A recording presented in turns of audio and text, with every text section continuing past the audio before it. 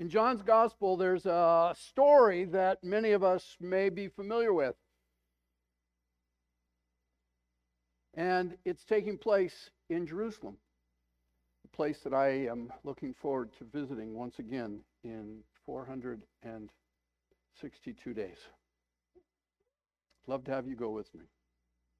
John's Gospel, beginning at chapter 7, verse 53, reading through 8, verse 11. Then they all went home, but Jesus went to the Mount of Olives. At dawn, he appeared again in the temple courts where all the people gathered around him, and he sat down to teach them. The teachers of the law and the Pharisees brought in a woman caught in adultery. They made her stand before the group and said to Jesus, "Teacher, this woman was caught in the act of adultery. In the law, Moses commanded us to stone such women.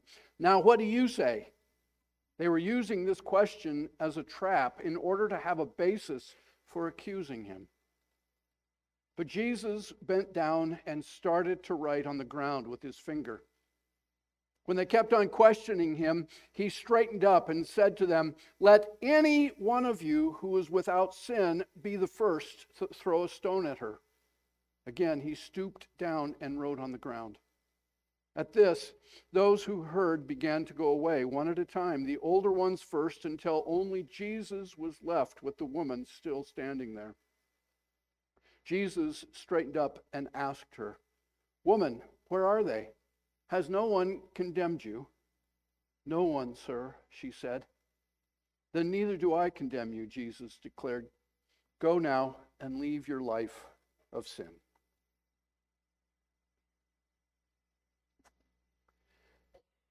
When I first met Donnie, he was probably 24, 25 years old. But to look at him, you would think that he was a junior high school kid. He was so small. He had just the features of a person that had left 8th grade.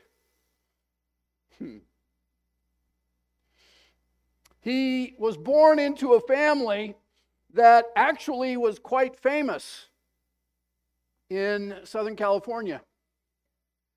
His parents had been in the fashion industry for years and years and years and were really stinking wealthy.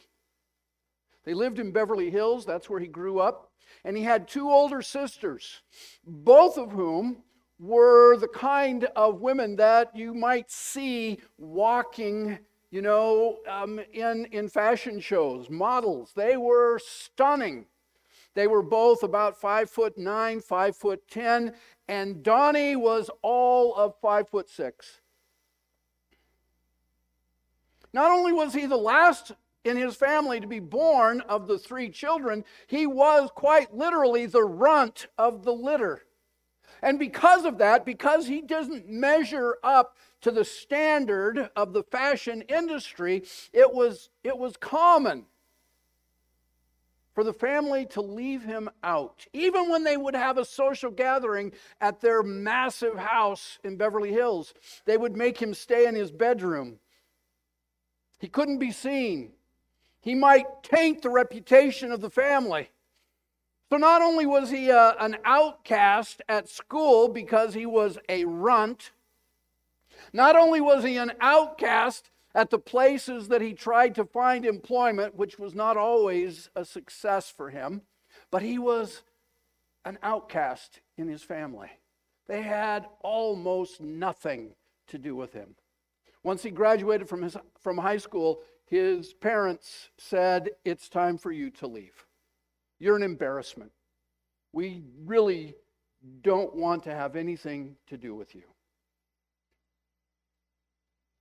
I met Donnie because his car broke down.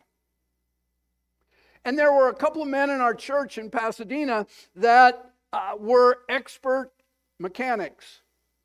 They taught auto mechanics, one in high school and the other in the junior college there, just down the block from our church.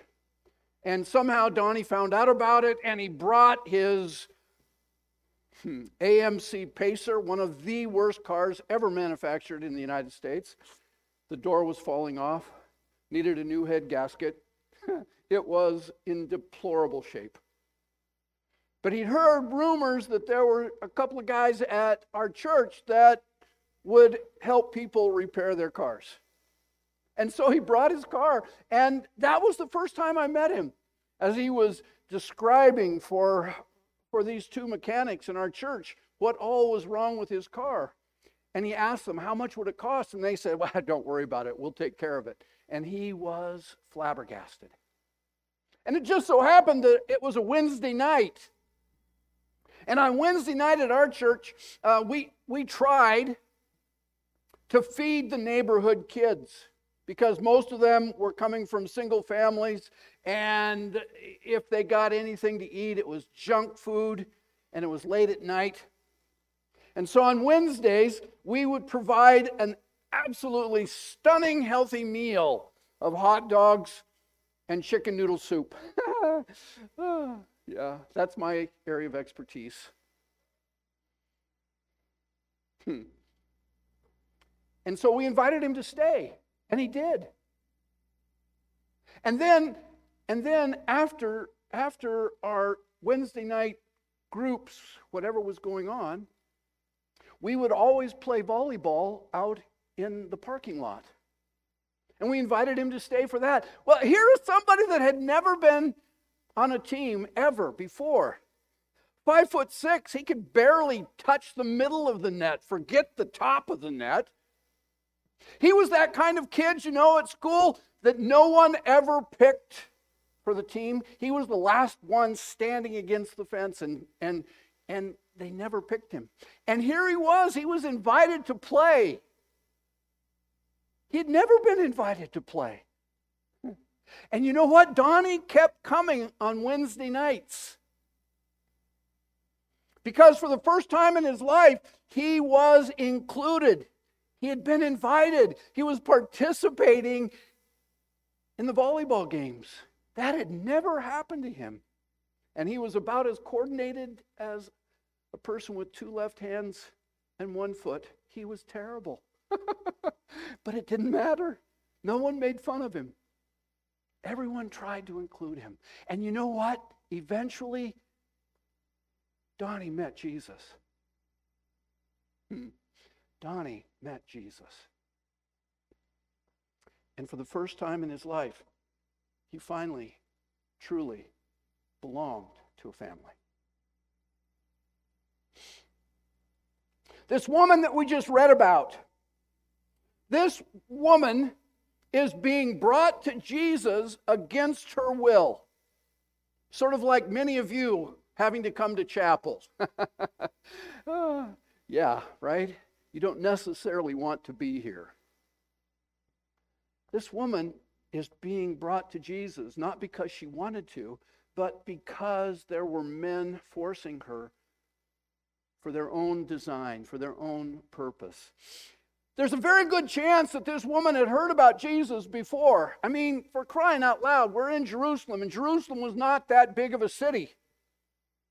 It was smaller than, for example, the city of McPherson is 3 miles by 3 miles. The ancient city of Jerusalem wasn't even that big. She would have heard about Jesus. She would have heard about all of the miraculous things and all of the ways in which he was teaching and imploring people to hear the good news. She would have heard about Jesus and how he was stirring things up all the time with the religious authorities. The very people that have just brought her to Jesus. He'd been stirring the pot, making them angry. Which is part of the reason they're bringing her to Jesus, right? And here she is in a desperate spot. What does it say? We caught her in the act of adultery. Which begs the question, was she set up? Was this something that they anticipated for the simple purpose of catching Jesus? They didn't care about her. They did not care about this woman. And here she is in a desperate spot, and we know virtually nothing about her. But is it possible Is it possible that this woman is caught in adultery because this has become her life? Was she a widow? Perhaps. Was she a woman that had been thrown away by a husband that no longer wanted her? And in that culture and in that day, all the husband had to say was, I divorce you, I divorce you, I divorce you, and she had to leave. Was she a woman who was thrown away? Was she a woman that had been passed around even by some of these religious authorities? What we can say is she was a woman very likely who was abused and was used. And certainly in this moment, she is a woman who is ashamed because that's the culture in which she grew up in. She has no hope. She has no security. There's no one there standing up for her. And the irony of this situation is here's a woman who's been used, and she's being used again by the religious authorities. What's happening to her is in many ways what she was probably very tragically used to. They're using her to trap Jesus because you see, the question is, should we stone her? Which of course was a horrible way to die. But here's the dilemma that the religious authorities are playing out with Jesus. You see, if Jesus says, yes, go ahead and stone her, well, then he's breaking Roman law, which gives them a reason to accuse him before the Romans so that they can get rid of him. Woohoo! We win! But if Jesus says, no, don't stone her, well, now he's breaking the law of Moses, Torah, because that's what you're supposed to do. And so the religious guys, I see them off in the corner whispering with glee, thinking, we really got him now. We've trapped him. We're successful. You see, it's a lose-lose situation for the woman and for Jesus in the mind of these religious authorities. So what do you say, Jesus? What do you say? And he bends down and he writes something in the dust. The only thing that's recorded of Jesus actually writing disappears as soon as the wind kicks up. As soon as someone walks across the dirt on that part of the plaza in the temple. The question that I ask myself is this: would she have come to see Jesus on her own? Would she taken the initiative to find him when he's walking around and teaching in Jerusalem? Would she have come to see Jesus on her own? She's an outcast, so probably not. She's a sinful woman, according to all the standards.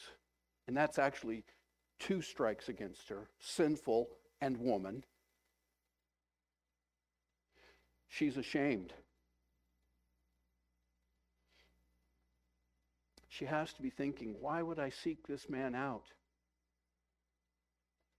All of the categories against her have been checked and double-checked, and in some cases, triple-checked. Why would she go to Jesus? He's just another man who's going to make my life as miserable as all of the other men.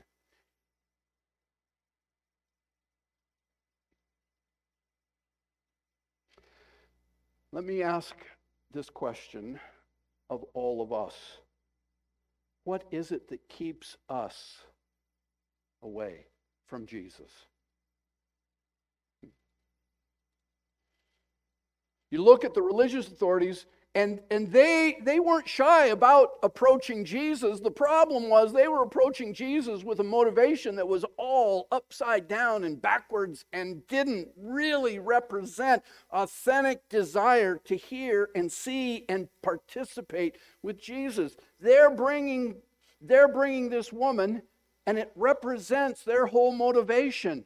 They come to Jesus out of arrogance, out of pride, because they want to trap him. What keeps us, you and me, what keeps us away from Jesus? For this woman, it was shame. It was the abuse. It was the impossible idea that she could even approach him because she's been an outcast, standing against the fence that no one ever chose unless they wanted to use her and abuse her.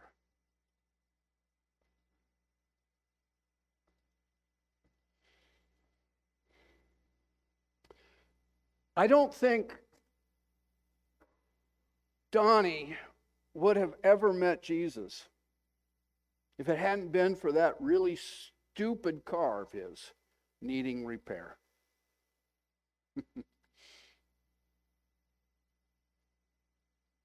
I mean, I hear it all the time when people find out.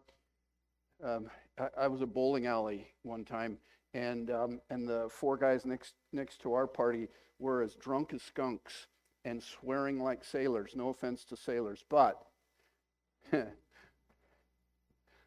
of course their scores were just miserable. But one of the guys, and they were very friendly drunks. And one of them asked me, "Well, what do you do?" And I said, "Well, I'm a pastor." And he said, "Oh shit, I'm so sorry that we're swearing." I said, "Doesn't bother me. I've heard it before." But you see, people don't even want to go to church because they tell me all the time, if I walk in, I'm afraid the roof will fall in on me, right? Because God's out to get me. Donnie would never have met Jesus if it weren't for that stupid car. It needed repair. In reality, he met Jesus, and his life began to be repaired.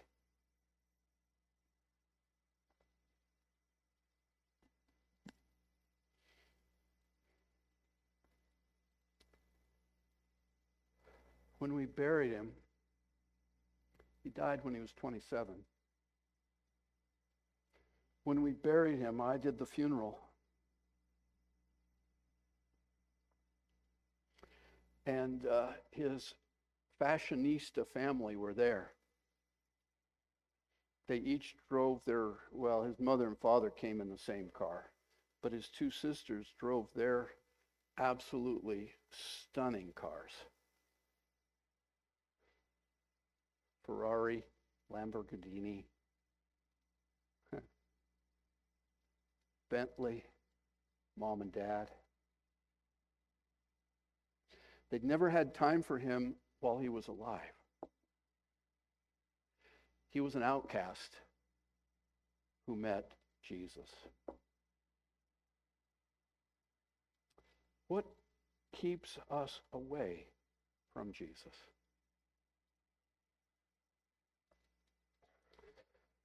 How ironic that Jesus said to the religious leaders, "Whoever's without sin, throw the first stone." And the only person in this story that could have thrown the first stone was Jesus. He's the only person who was without sin. He was the only person who wasn't going to use and abuse this woman like everyone else had. And he certainly was not going to condemn her. In fact, The two of them are just left there. And he asks the question, has no one condemned you? And she says, no. He says, neither do I. Go and leave your life of sin. Go and recognize that you are different because you've met me. Go and realize that I have welcomed you, and the repair that you need has already begun. You see, there's all sorts of reasons for us to avoid Jesus. We're not good enough. We've been traumatized. We're ashamed. We're sinful. The roof of the church is going to fall on my head. Jesus says, I welcome you. I don't condemn you, but I'll change your life. And the healing can begin. May that be true for all of us. May we run to Jesus, not avoid him. Amen.